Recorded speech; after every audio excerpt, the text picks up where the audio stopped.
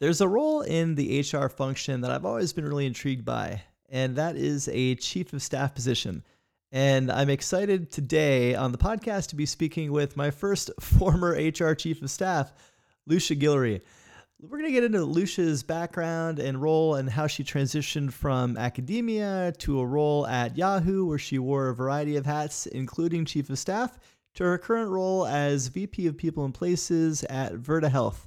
We're also going to get into what it was actually like to go out on maternity leave at the beginning of a global pandemic and come back to a very new world of work. So we'll get into that conversation after a brief word from our sponsor.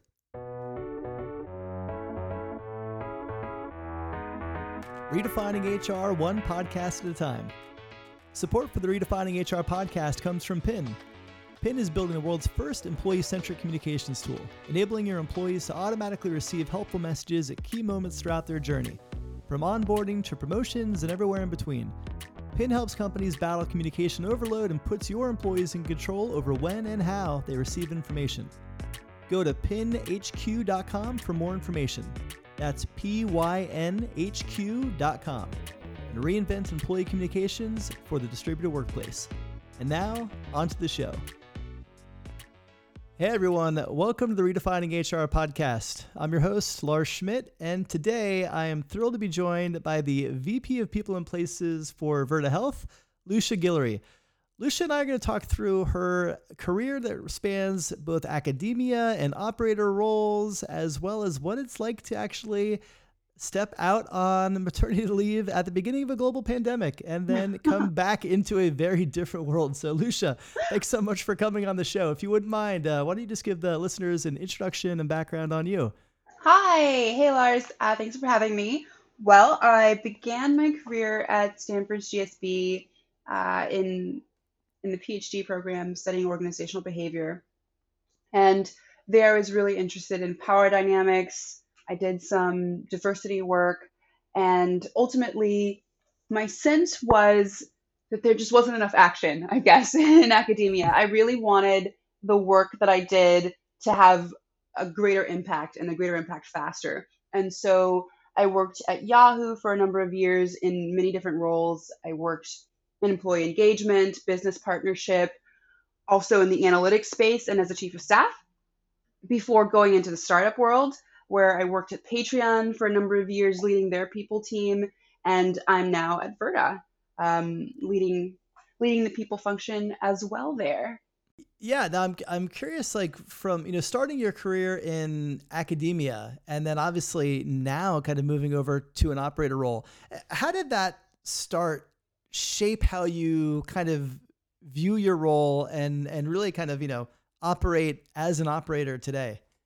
Yeah, well, I think that there are some distinctions and a lot of similarities between me and other people leaders. I do think that I tend to be someone who is very data and testing, rapid iteration oriented, and I think that comes from my background in academia. I'm really curious about how things work and why they work that way, and sometimes that gets me into trouble. But it's definitely something that I'm passionate about. So I do tend to be a leader that comes at things with a certain amount of curiosity and a desire to see tests done as a means of deciding what the real truth is and what kind of action we should take as a business. Yeah, well, those are great qualities, I think, for a chief people officer. Especially in today's time. The innate curiosity. It's a common denominator, I think, when I have conversations with, really kind of impactful people leaders. That curiosity, that desire to kind of understand how things work, I think is definitely a common trait that I see. I want to go back in time a little bit to your role at Yahoo, because I know you spent a couple of years there. You had a couple of different roles. We were actually brought together by, our mutual friend, Brian Power, who, back in, a couple of years ago was running HR for Yahoo. And for a period of time, you were his chief of staff. And I want to spend a little bit of time on that role, because I think when the chief of staff role within is typically not a role that is thought of in the context of an HR department, but I'm starting Hmm. to see more of it. And I'm really fascinated about the potential for impact for those types of roles, both as an operator, both as somebody who is kind of the right hand person to the CHRO, but doesn't necessarily have a large staff and team and kind of core HR functional mandate beneath them typically. So Hmm. walk me through that role. Like what was that job like for you? What was your scope? What did you do? How did you get Yeah. there? Tell me everything. Yeah, that was an amazing opportunity, and I'm grateful to Brian to this day for giving me that shot because that role really allowed me to see all the parts of HR and get to understand them deeply. And for someone at the point that I was at in my career, that was just gold. It was like drinking from a water hose, and every day was so invigorating. So, one of my key roles was just managing his relationship with his execs. So, there were a number of, because Yahoo was a big organization, Brian was leading the function, but there were a number of different VPs across different functions. And so partnering with them to understand what their goals were, how they laddered up to the goals of the entire business, and then managing the tracking against those goals was a big part of the work that I did. And I think being someone who came from the analytics space, it was also something that was generally on the easy side for me and also something that I enjoyed doing. The other thing that I spent a good amount of time on was just understanding what Brian did, which was really Right. cool. So, like, really trying to understand, what is this person doing in this role? What do I need to know about his views and his perspectives such that I can be a stand in for him in some cases? So, I would also attend meetings on his behalf in some cases and then think through what he would think about X or Y or Z so that we could speed up the communication flow and get things going on a lot of work streams. And then there were special projects that I owned as well, which I owned, entirely, but there would be cross-functional teams working on. And essentially I'd be the point person to talk through, well, what's going on with the special project? Is it moving forward? Is it where it needs to be? Who are the people that need to be pulled in to make this happen? Yeah, and so I know that this was, your first time, obviously, in a role like that, and obviously, you pursued a path as a CHRO yourself. After that, so you probably liked enough of what you saw in terms of working closely with Brian. What surprised you? In terms of like having that level of connection and proximity to somebody running all of HR for the first time in your career. What about that role surprised you? What stands out? Yeah, well, I mean, one of the biggest learnings for me, and I think that the way that Brian, I want to think about the way he said this to me. He said, sometimes you need to take time to waste time. And at that point in my life, I was very strongly against this view. I was very oriented around just results. When I was having meetings with folks, I wanted to get to what are we trying to solve for? What's the answer? So we can go on to the next thing. And being that I'd come from academia and I'd been in analytics, everything was kind of zeros and ones to me. It was all numbers. And Right. so one of the things that I learned, and which was a big surprise, is just how much relationships matter. Like two people that want the same thing but have a poor relationship just cannot make it work somehow. And that was a new revelation to me. I mean, at that point in my life, I thought, okay, if everyone in this room wants to see this thing happen, how could we possibly leave a meeting and it not occur? But there's a lot more to relationships than having a shared goal or even agreeing on the steps that should be taken. And so that was a big learning for me, and it came out of the fact that I didn't have any real power. I mean, I had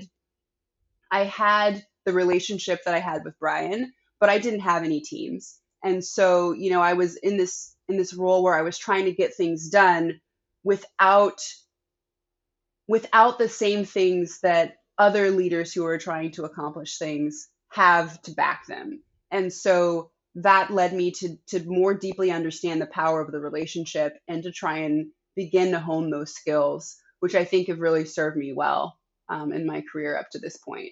Yeah, it's really interesting the way you frame that because you're right. I guess in a role like that, your ability to influence isn't through hierarchy in the sense of your team. It's through relationships For sure. and trust and the ability to kind of build those connections to get people to kind of move in the directions that you want. So I could see that's a very different dynamic, especially kind of coming from much more of a quantitative background like academia. And I mean, to further explain this, take time to waste time idea, I would come to him and I'd be like, I went to all these meetings, I found all this information, and he would say, well, did you talk to this person? Did you get to know them? What can you tell me about them? And I wouldn't have anything to say because I hadn't spent any time really getting to know them as a person, getting to know what their motivations were, and that was a gap. That was a gap for me in my understanding of how businesses work. And I have since, thought a lot about, what portion of work is explicitly, I'm making air quotes here, explicitly work, and what part of it is just normal human interaction, relationship building, friendships, Yeah. and I do think a big part of work for effective organizations isn't work at all. It's just being a friend to somebody. Um, and that's been a cool thing to learn, and then also to get to experience. I'd say it makes work a lot more enjoyable. Yeah, no, you're right. And I imagine that obviously being a great foundation for you then kind of, moving on to your own, career and roles running people teams. And so let's talk a little bit Mhm. about your current role. So right now you're running people and places at Virta Health.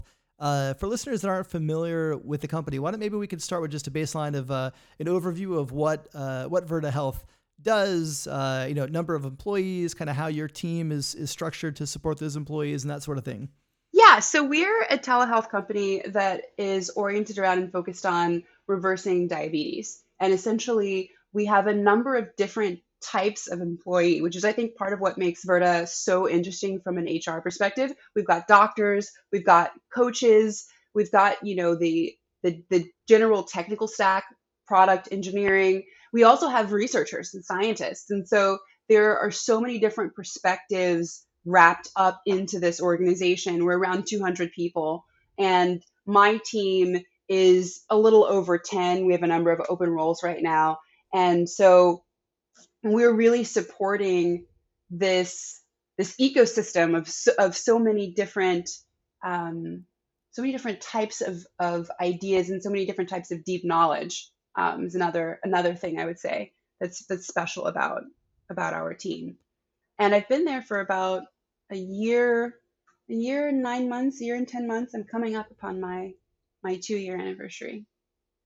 All right, cool. Well, considering the bulk of the listeners of this podcast are HR practitioners and operators, what are you hiring for? Let's plug your jobs real quick before we move on to the next question. Oh, okay. So I have a recruiting coordinator role open. I also am looking for a contract recruiter on the technical side and a sourcer. On the HR side, I'm looking for a business partner and a programs manager. Okay, very cool. And do they need to be based locally, or can they be remote? Where do they need to be? We're open to them being remote. So I think if you are interested in any of these roles, please don't hesitate to ping and to reach out. Cool. Well, I think, one of the things that was super interesting when we first met, when we first got connected, you were actually out on maternity leave. And it was Yeah. leave that you went on soon after, a global pandemic came and ravaged the world and turned everything upside down. So, I believe you went out on leave soon after COVID hit. You hmm came back, fairly recently. So what was that even like? Like, what was it like to kind of, leave just as that was all really kind of going down, and then obviously not be there during, and then kind of plug back into a world, and I imagine a company that was probably pretty radically different than the one you left. Yeah. Well, I have not experienced being pregnant and having a baby in any other context, so I can't say anything there. But it was Okay. definitely rough. It was rough. I do feel fortunate though that my company agreed to have us work from home pretty early on in the context of the pandemic. So I wasn't commuting with my baby in a really high risk situation. And so I was home for I think 2 months before my baby came, and that was really helpful because the commute was getting to be a lot on me. I take the BART in, and I was a giant woman right before I delivered, and so like just walking and um, the amount of physical activity that was required for my commute was wearing on me, and so I do think that that was fortunate. In terms of being out during the pandemic, it was weird. It was weird because you can't go anywhere.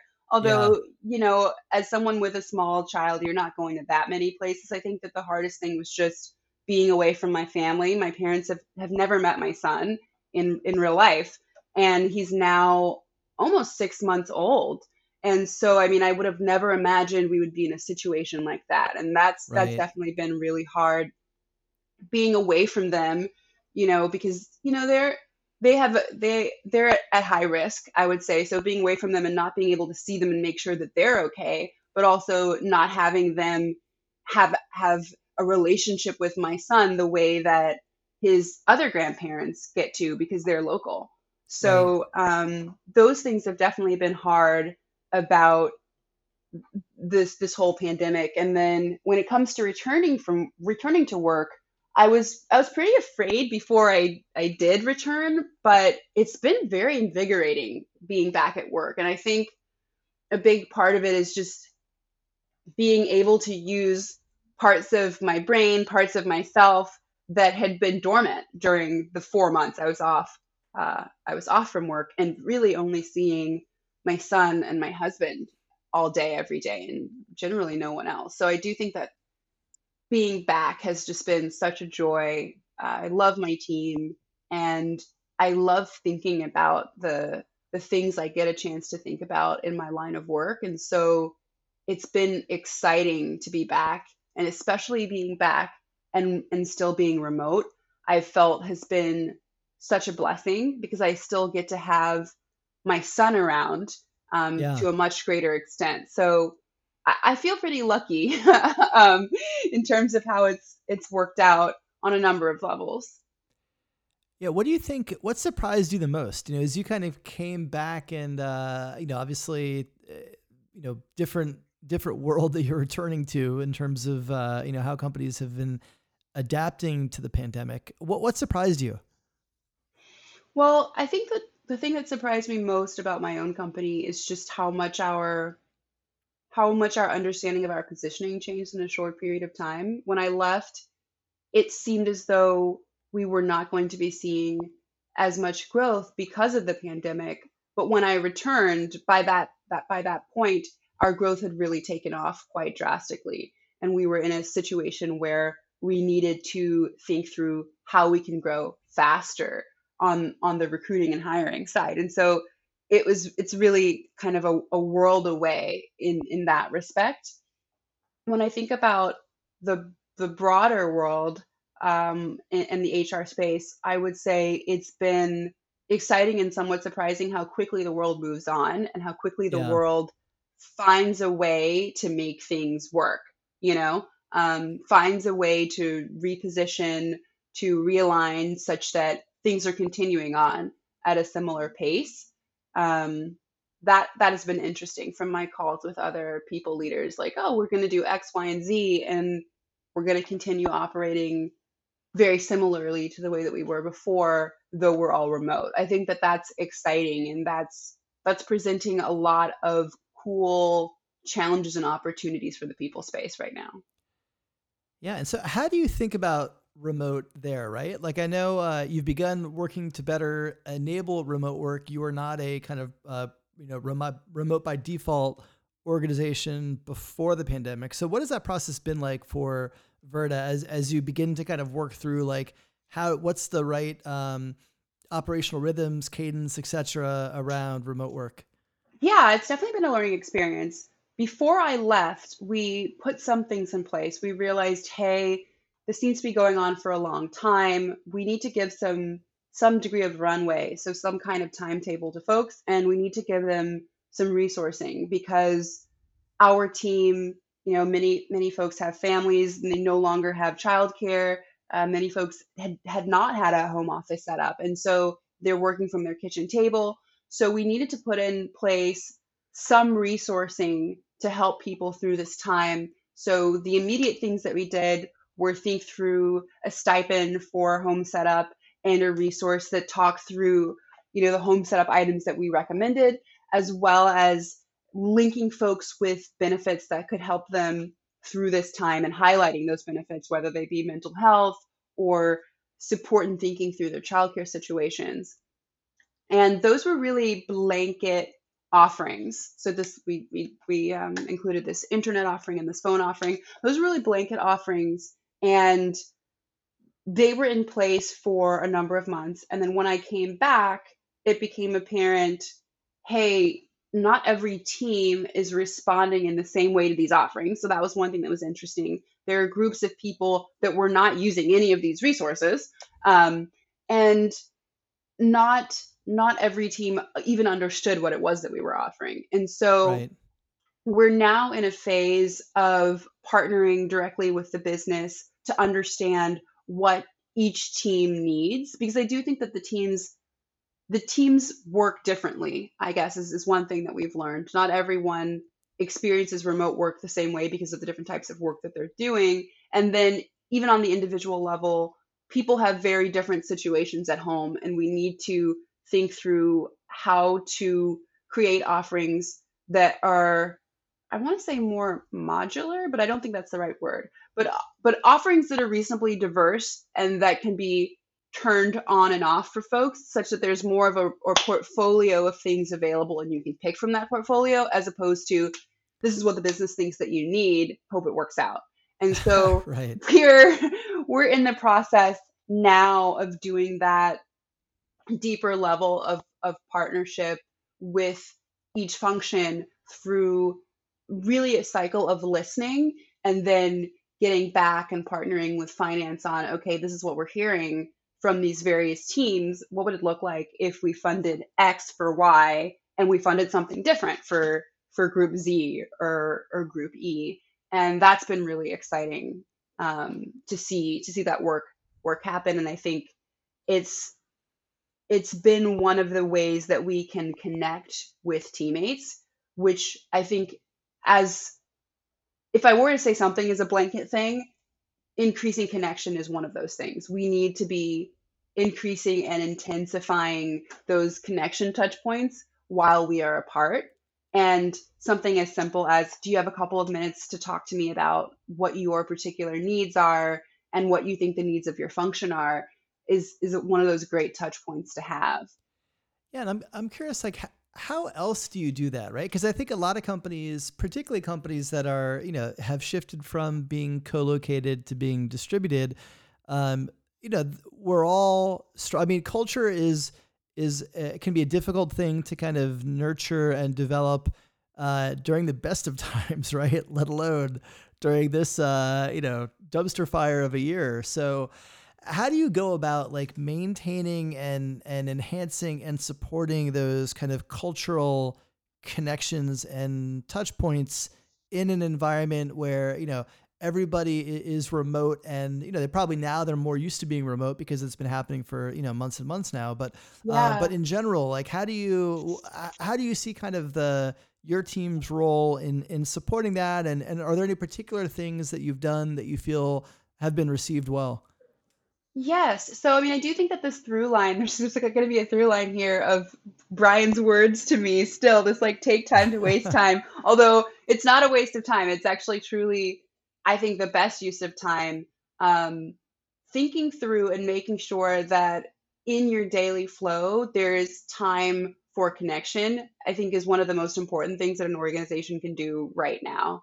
And so we have been involved in thinking through this on the level of the meeting. So one way that this has been happening on the level of the meeting for us is having either a question of the week, if you're having a weekly meeting, that's a personal question, so that people, before the meeting starts and we get into the what's going on with this metric, what's going on with that metric, people have the chance to talk about themselves and bring their whole self to that space is a great thing to do.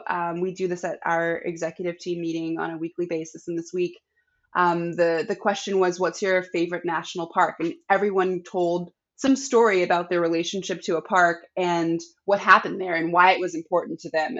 And one of my teammates talked about going to a park with his father growing up and how it really shaped his relationship with his dad. And so that couple of minutes, that 15 minutes really bonded me to him. And it cost very little to the business, I guess, but the relationship building and the connection is really going to pay dividends for us over time. So something as small as that, I think, is really beneficial. One of the other things that I have been thinking more about is, how do we translate things that used to happen in the physical space into the digital space or into the virtual space? And so we have experimented with either small group lunches and events or parties that are entirely virtual. And I think that they've gone really well. I've had two two virtual baby showers at this point, and I think one of the things that has made them so cool is the intersection of things that are happening in real life and things that are happening virtually. So we'll be having an event virtually, we'll all have the same Zoom backgrounds, but while the event is going on, something will be delivered to the person. And so the person is getting something in real life that relates to the event that they're experiencing. And I feel that it's really led to a lot of surprise and delight for our team. Yeah.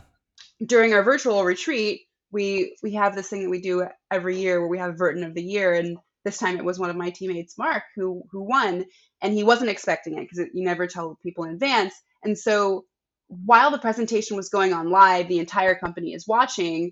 You can see one of the teammates is like getting up from his desk and going to his front door, and he's getting this prize, and he's getting the prize in real life that's being talked about over video. And so I think that that ability to synchronize things is really exciting and makes the experience more real and more tangible for both folks who are remote and who are not actually having the experience directly, and definitely for the person who's there in the moment receiving the thing. And then the other thing I would say is like capitalizing on that real-time experience through real-time discussion. So in most of these events, if they're large scale events or small scale events, there's a chat that's going on simultaneously to the live event. So you can see what people are saying about what they're seeing and contribute to that conversation, even if you're not talking. And that adds another layer of connection to whatever is happening at the moment. And one thing I love about it, I feel like I'm getting like too excited. One thing I love about it is that unlike reactions and experiences that we have in real time outside of the virtual world, there's a real record of that experience that could exist forever. And so for Mark, we actually just screenshot and downloaded all of the comments that were coming through as this was happening for him. And he has them with him forever. If he wants to go back and look at, hey, these 200 people commenting on how great of a job I've been doing and how impactful I've been, he can look at that at any time. Whereas, with our previous iterations of this, people will say something to you in the moment and you're savoring it then, but you don't really have the opportunity to play it back for yourself. So, those are all elements of this new reality that are exciting for me, and that I've been thinking with my team about, how do we capitalize on this element of the employee experience? How do we make it the best possible for folks? All right. So yeah, that sounds really interesting. I mean, I think it's such a great point about this kind of blend of, culture. We almost look at it differently now, where this, the legacy way of viewing things is you had the separation between work and life. And now, we're in each other's homes and we're seeing each other's kids and pets, and we're getting to know people in ways that, we typically didn't in a normal work environment. So that's it's really interesting to kind of think about the idea of blending that in real life gifting aspect with the virtual aspect that we all have. Last question for you, Lucia. When you think about, you mentioned earlier how 2020 has been an accelerant on so many aspects of the HR and people space. When you think about the ways that the field is evolving, what are you most excited about for the future of the field? I would definitely say how the field responds to this moment is what I'm most excited about. I think that there are a lot of things that we had been working towards for many, many years. Let's say like we've been iterating on performance forever. I would say like the history of HR is an iteration on performance management. Um, Right. and I think right now we have an opportunity to truly reimagine some of those old uh, old elements of the field that we never really got right. And so, I think in this new virtual world, there's an opportunity to strip a lot of things out of performance and get down to its most, basic elements and create a technology that can help us really understand that and then unlock work for, many, many people who have not been able to find employment because of their location or because of other factors that are not really relevant to their ability to deliver. And so that, that potential that we have, that opening is really exciting for me. I want to see what we come up with for life in this space. And I want to see it enable a new type of work for the world, really. And I think that would be amazing if that were to happen. I don't want us to miss this moment, which I do think Yeah. is possible, because it's easy to revert to the world that you were once in and that you're comfortable with. That's such a great point, and I'm glad you made it. And so I think that this is a real moment, for all of us, and to not seize this opportunity would just be a huge, huge miss for the field. And I don't know, I'm pretty confident, at least for the leading edge of HR, that's not going to happen. I see people like you and other people that are really just, they see this window and they're seizing it. And so it's, as hard as 2020 has been, those things that are happening and the longer term implication of them is really exciting. So, Lucia, thanks so much for coming on the show and sharing your story and sharing your wisdom. Thanks for having me, Lars. It's been a pleasure. Thanks for tuning into this episode of Redefining HR. For more information on the podcast, past episodes, future guests, the Redefining HR book, or free resources, be sure to check out redefininghr.com. And if you dig this podcast, why don't you share it with your CEO, your executive team, and your friends to help them discover what Redefining HR is all about. If you really dig this podcast, I'd love for you to leave a review on whatever podcast delivery vehicle your ears prefer. See you next week.